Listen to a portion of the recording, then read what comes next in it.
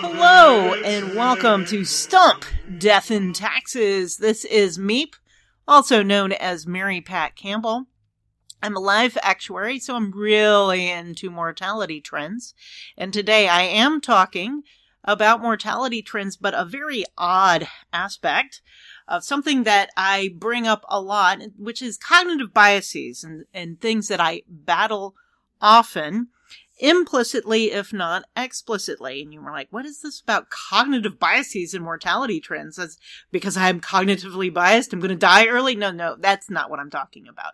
I'm talking about cognitive biases people have with regards to mortality trends, and it's two specific ones, confirmation bias and availability bias. Now, I'm going to be talking about some strange and some nasty mortality trends. And one of the strange ones was this spate of supposedly mysterious deaths in the Dominican Republic of people from New York, but also, from around the U.S. In the summer of 2019, spring and summer of 2019. And I'll talk about that in a bit. But also drug overdoses, accidental drug overdoses, and gun deaths. This is not necessarily going to be pleasant. So, if you want to bow out, I totally understand. But these two things, confirmation bias and availability bias, also came up with regards to COVID a lot. So maybe just hang in for the definition of these two biases and then check out when I start getting into the examples. So confirmation bias is basically the tendency to seek evidence that confirms one's preferred explanation or solution, and then avoiding evidence or not seeking out evidence that contradicts or disconfirms it. So I wrote an article on cognitive bias in general back in April 2010. So I've been looking at this for a while, and confirmation bias is one that has been on my mind for a long time. The scientific process has, some processes that are supposed to prevent confirmation bias, but it does happen all the time with individual scientists. They may prematurely hit upon an explanation or a solution to their problem, and then they, they might actively seek evidence that will cement their preferred explanation, and then they'll be cemented even more strongly in that position, and then alternative solutions are ignored or discounted. The particular example I used in my article, and so I will read from my article. So here we go. Time and again, one hears stories where a commonly seen effect is ignored by scientists for years as noise, coincidence, or irrelevant. Only later, other people without these built-in preconceptions can make real breakthroughs. For example, in the article, Accept Defeat, The Neuroscience of Screwing Up, author Jonah Lehrer recounts the story of Arno Penzias and Robert Wilson, who had been trying to make a detailed map of the Milky Way. They had built a very sensitive radio telescope, and in tuning it up, discovered some noise wherever they pointed their telescope. Their original assumption was that there was something wrong with their setup or their equipment, and thus spent a long time troubleshooting something that wasn't actually trouble. But that background radiation never went away. For a year, they simply ignored that noise to make the measurements they had set out to make. Luckily, they did decide to really look into it and considered the noise to be a very real signal.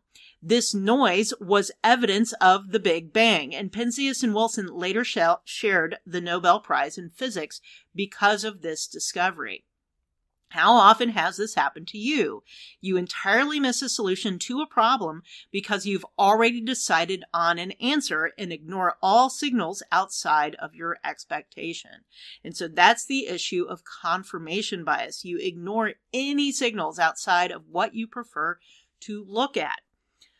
So confirmation bias doesn't necessarily mean explicitly ignoring contradictory or disconfirming evidence. Usually, all that is involved is not deliberately seeking out anything that would show flaws in the predetermined decision. Kevin Dunbar, who studies how scientists actually do science in the lab, had found many times scientists would go to a certain point to explain away anomalous results, but would simply label such results as outliers or throw them away and not publish them. Imagine if Penzias and Wilson kept masking out that universal background radiation. Another example of this bias can be found in Professor Michael A. Roberto's study of the 2003 Columbia Space Shuttle disaster. Managers at NASA had already decided that foam strikes weren't dangerous to the shuttles and set up a system that would keep confirming that decision while not seeking out anything that might show these strikes to be dangerous.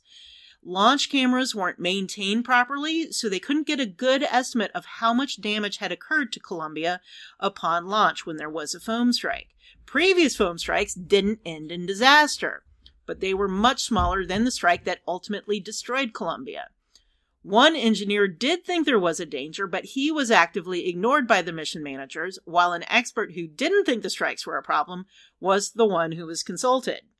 They didn't want to hear there was a problem, and therefore there was no problem until the shuttle disintegrated upon re-entry, and that was a problem that was hard to ignore. So that's not what I mean by the mortality trends. The issue with the confirmation bias is many times, and I'll just mention COVID in this case, a lot of people had certain explanations for certain patterns that they were seeing and did not consider any alternative explanations for patterns they were seeing, and therefore they had a confirmation, or they only do, here's the thing, Google searches or Bing searches or whatever searches on the preferred explanation they were seeking for. Confirmation bias is the bias that comes from getting the data that only comes for what you explicitly seek for.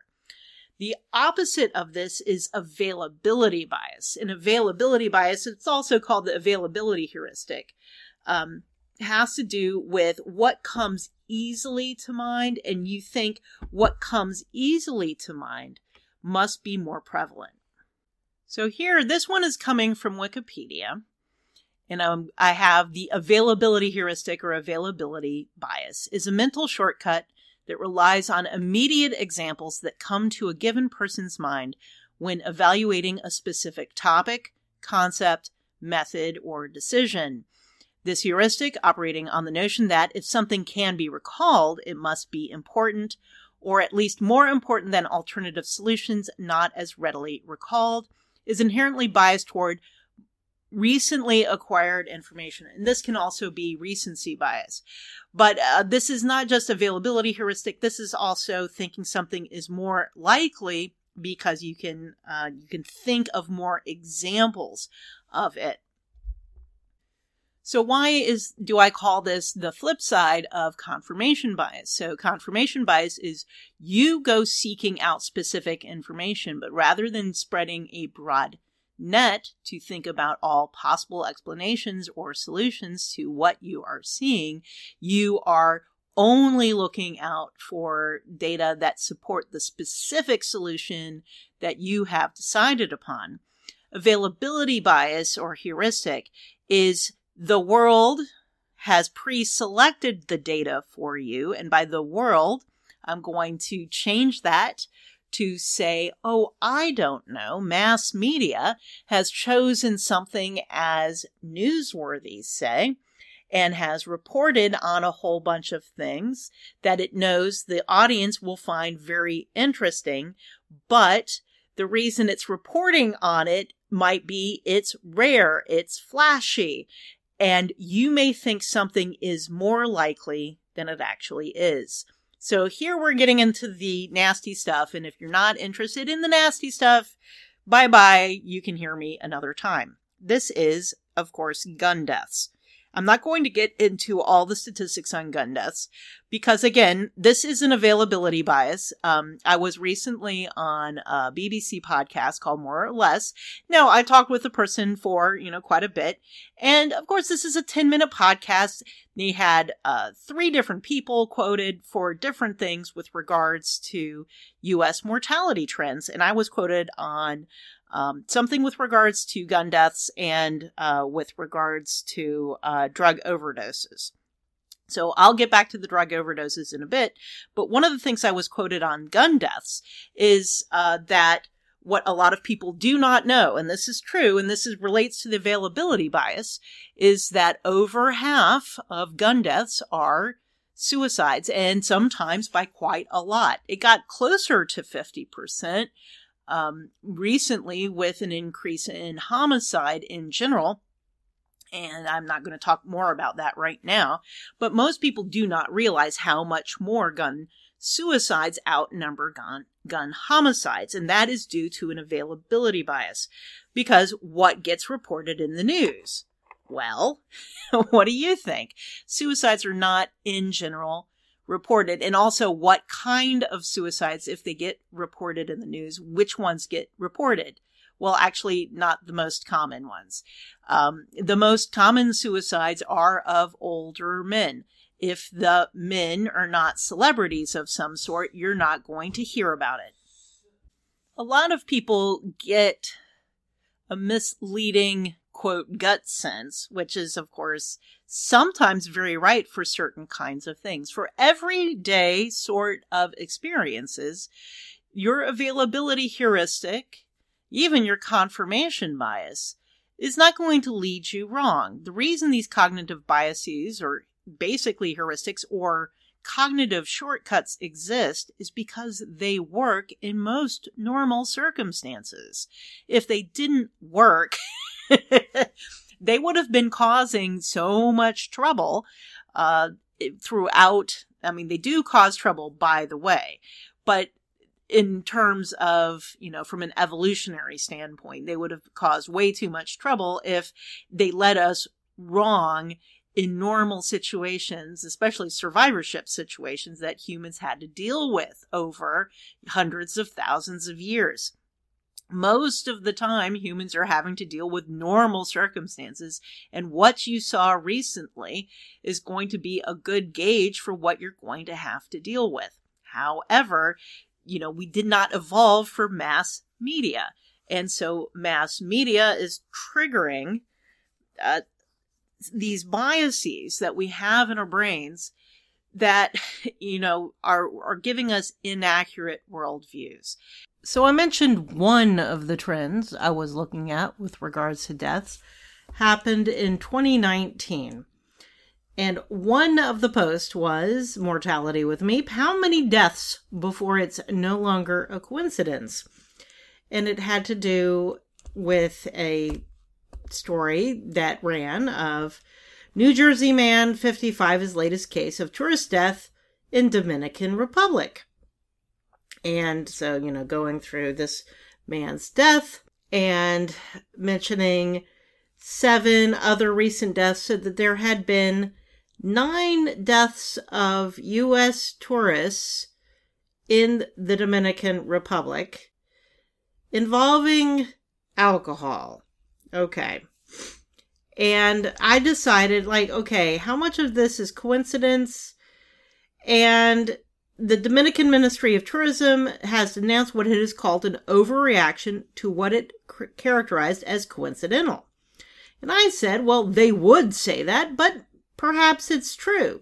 Let's estimate. And before I get into what I estimated, this had to do with, what is the bias here?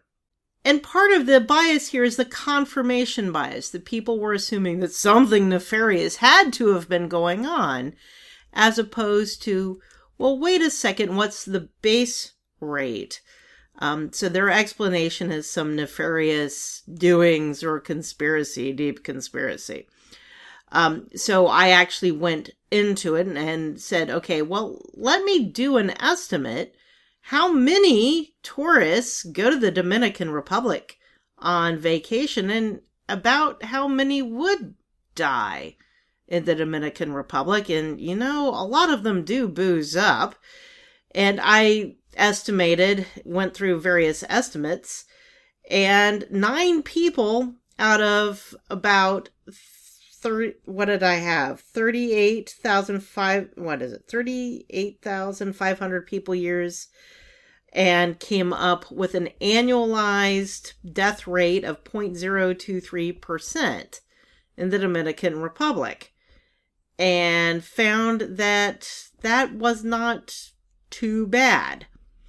This was not necessarily that high of a mortality rate that it could really be a coincidence. Yes, there are sudden deaths, but you know what? Sudden deaths do occur. And for some conspiracy theorists in the audience, sudden deaths do occur in real life. It occurred to my father back in 1990, who died of a heart attack at age 38. 1990. It does occur. It has happened in real life. So this is something to think about when you're dealing with confirmation bias.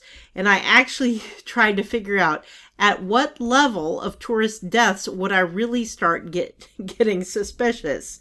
So in that post, I made my own estimate of if 225 Americans who were tourists in the Dominican Republic, so visiting the Dominican Republic, and they died in 1 year, 225, I might start to get suspicious.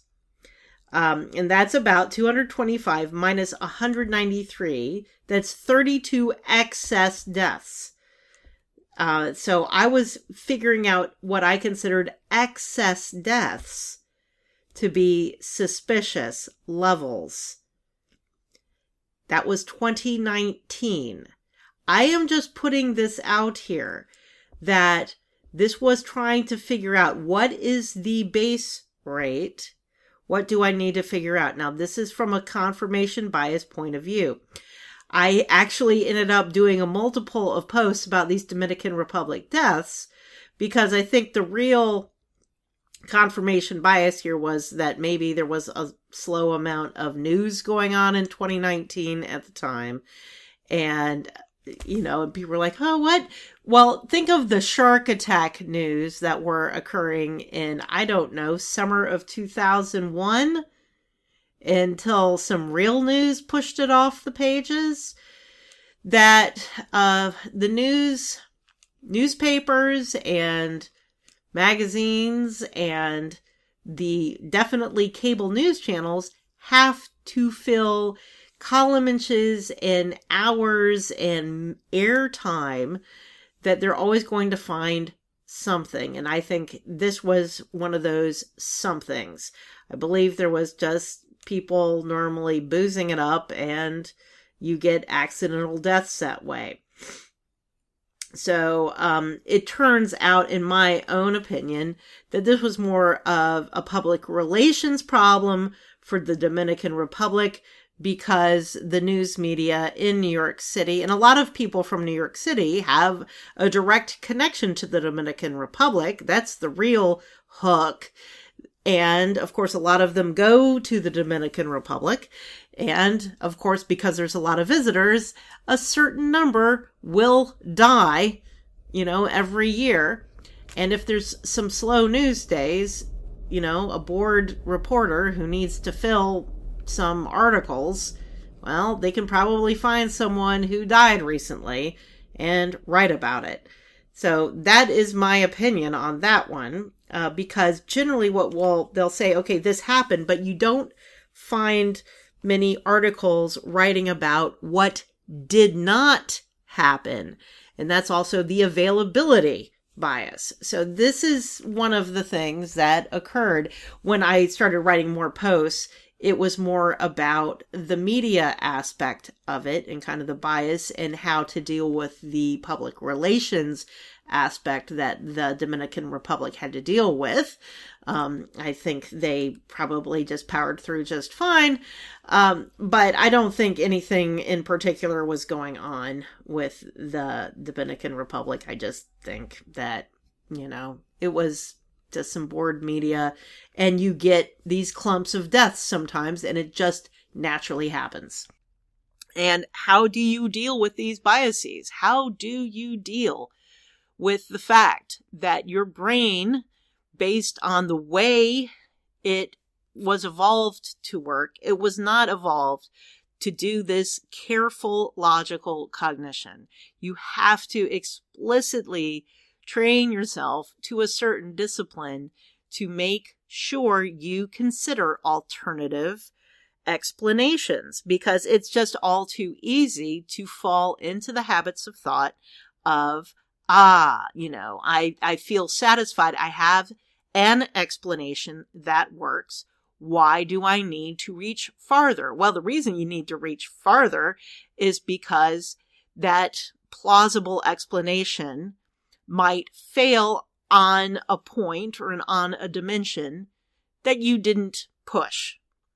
And of course, the person that I remember coming up with these satisfying explanations that all it took was just a little more experience, a little more questioning, reaching beyond the plausible, reaching beyond that confirmation bias. This person is Malcolm Gladwell. I haven't read anything he's written recently, so maybe he's grown past his credulity that was his biggest weakness, early on at least.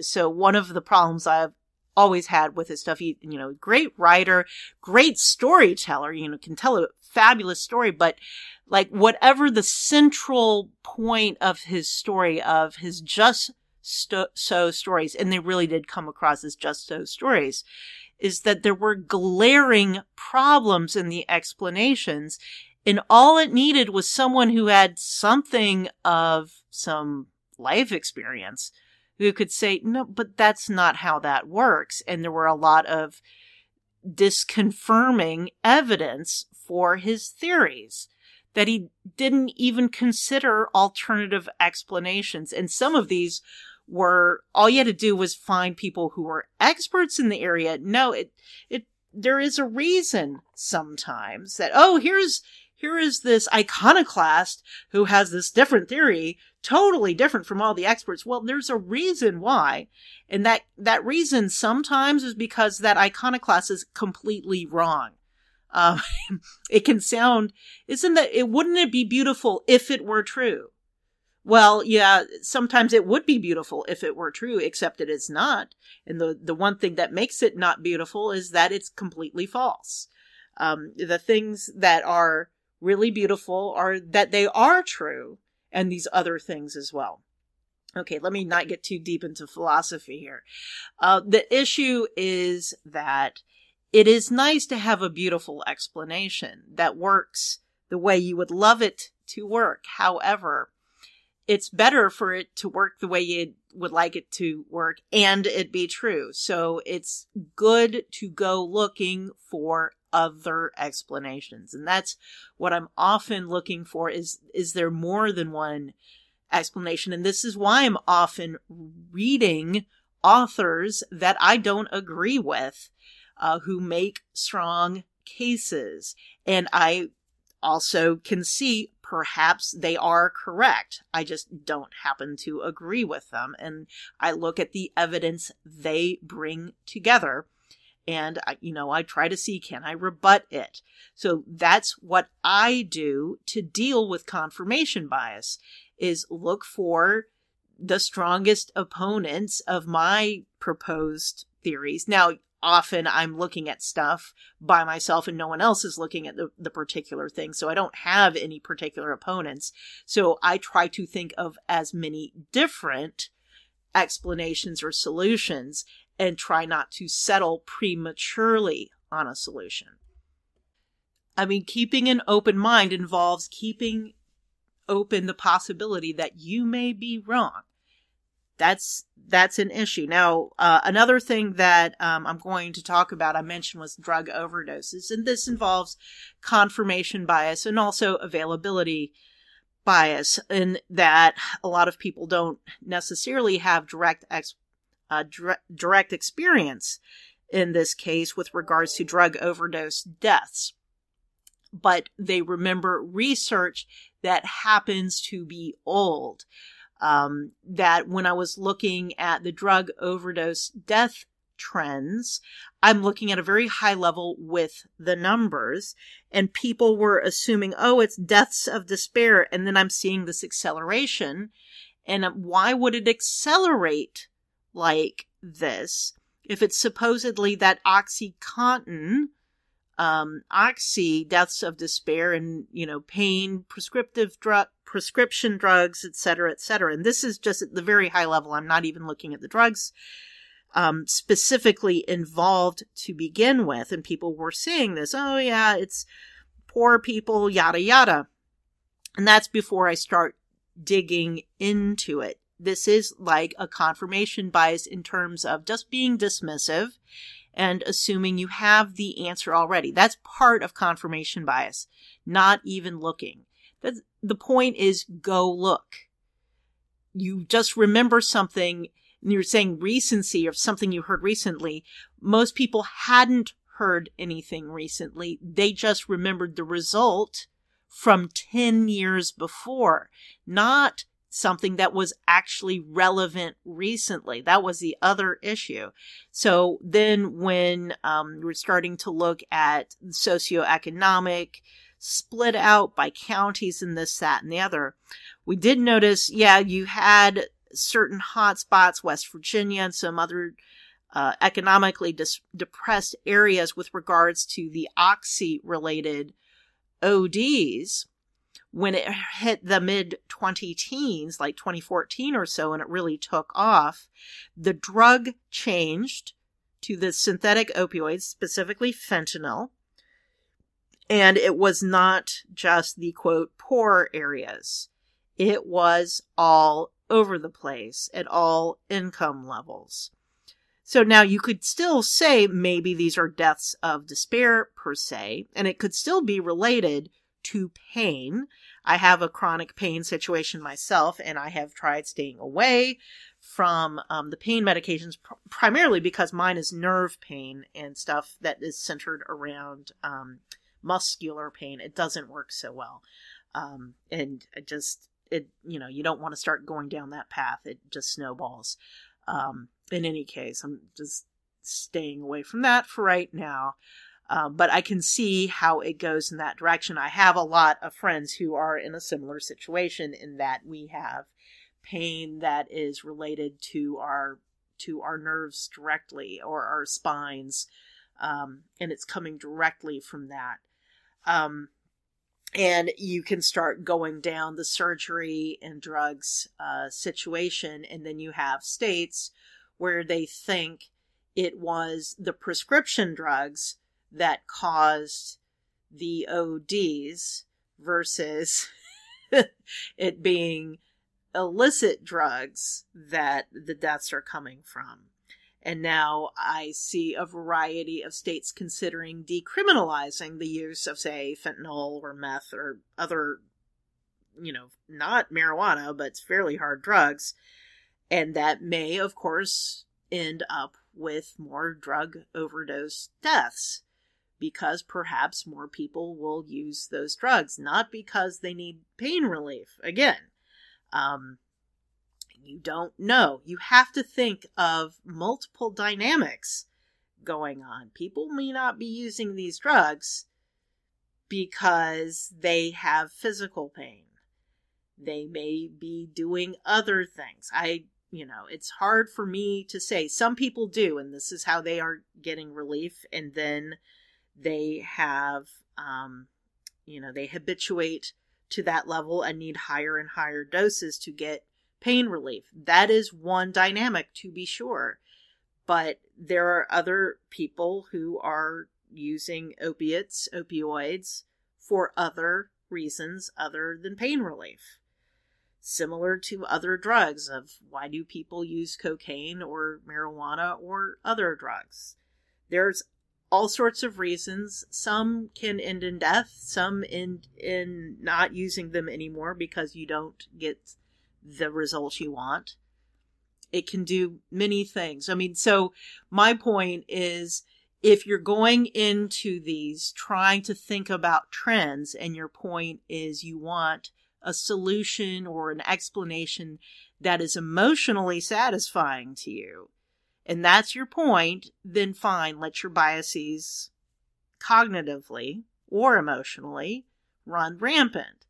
But for me, I am trying to figure out what the dynamics of a situation are. I'm trying to figure out what the cause-effect cycle was in the past, and potentially what different policy choices may occur in what results in the future. So these are the kinds of goals I'm looking at. So I have interpreting the past and figuring out what actually happened, what were the drivers, what was the actual cause effect, what actually caused an effect, because in many cases, I think people are confusing the cause and the effect. And in the case of the drug overdose deaths, for example, and then trying to, once I can determine that, and that's usually what I'm doing as an actuary, looking at the history to try to figure out what current policies or current trends may project into the future. I mean, of course, it's difficult to predict the future, but if I cannot interpret what the cause and effect entanglements were in the past, and if I get the cause and effect mixed up in the past, or just totally misinterpret what was involved at all, or if I take homicides and suicides, which may have totally different dynamics with regards to gun deaths, for example, I may say, okay, I'm going to do, change this kind of gun policy and look to the future and end up with, say, a drop in gun suicides, yay, but an explosion, as it were, in gun homicides. I mean, I'm just not even saying what the policy change would be. I'm just saying this is a potential effect if I don't make a meaningful distinction and just dump all of these together. So you can kind of see what I'm getting at here with trying to step back, get away from these cognitive shortcuts, which work in a lot of everyday situations. But when I'm really trying to get at the heart of more complex situations that may be, not so usual, and interpreting statistics, which is not what we were evolved to do, if you think about it, not explicitly. Yeah, we were, throw a ball in the air and catch it. Sure, that kind of doing cognition, our brains were, naturally evolved to do, but not doing equations on a piece of paper. That's a different kind of level. And if you were doing that kind of explicit quantitative reasoning, you have to get away from these shortcuts and explicitly think through things that may seem unnatural. And that's because they are. Seeking multiple explanations when one is emotionally satisfying.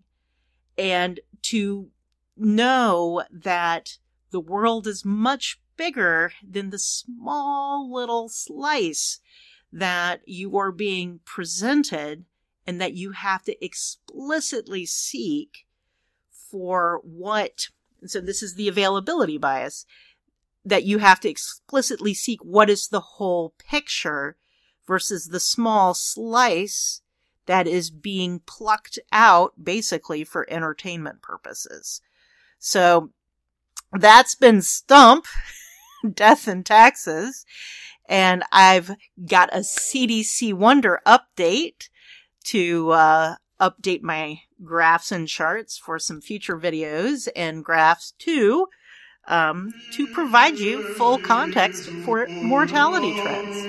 So I'll be talking with y'all another time. Bye-bye.